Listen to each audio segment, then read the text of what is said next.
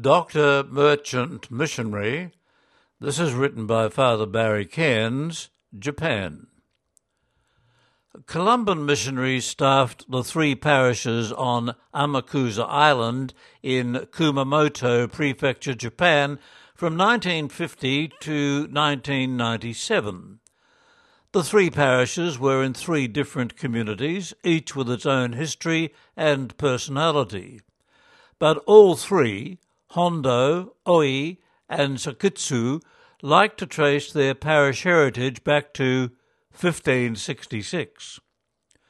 On the first weekend of June this year, the three parishes came together as one to celebrate the 450th anniversary of the first Jesuit missionary to work in Amakusa. He was Luis de Almeida. Luis was born in Lisbon, Portugal in 1525. His family were considered New Christians, since their ancestors were of the Jewish faith. Almeida studied medicine, and in 1546 Master Gil, Surgeon Major of Portugal, declared him fit to practice medicine and surgery. He set out for the Portuguese colonies of Goa and Macau, but on arrival in Macau he decided to try his hand at becoming a merchant, trading Portuguese goods in China and Japan. After 8 years in business he was a rich man, and then in 1555 he met Father Casme de Torres of the Society of Jesus in Japan to discuss his future. Almeida's life changed course again, and he decided to become a Jesuit brother, giving his considerable fortune to the society. Japan in those days was a country racked by civil war, disease and poverty.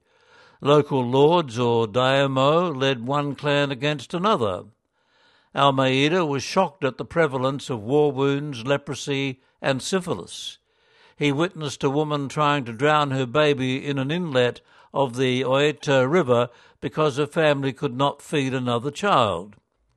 With the Jesuit Society's backing, he used part of his funds to open a hospital and orphanage at Funai, modern-day Oita.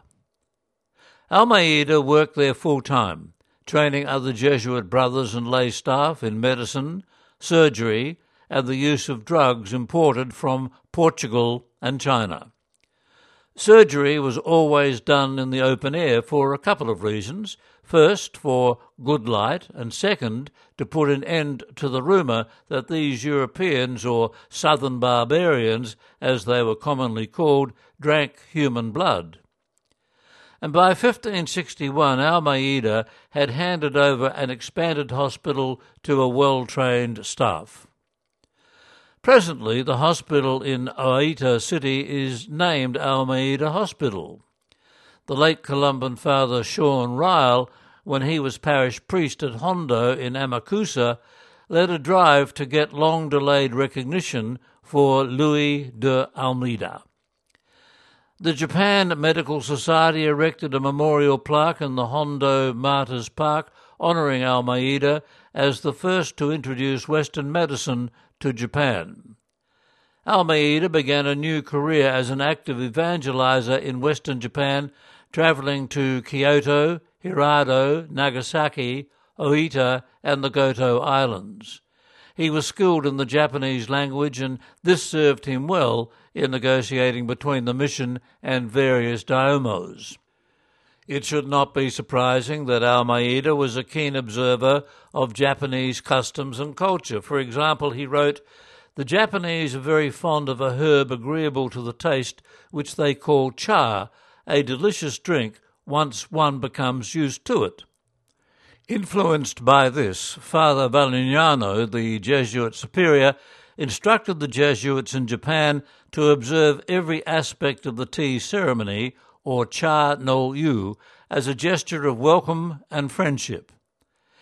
In 1566, Brother Luis Almeida was the first missionary to work on Amakusa. The daimyo of Shiki received baptism.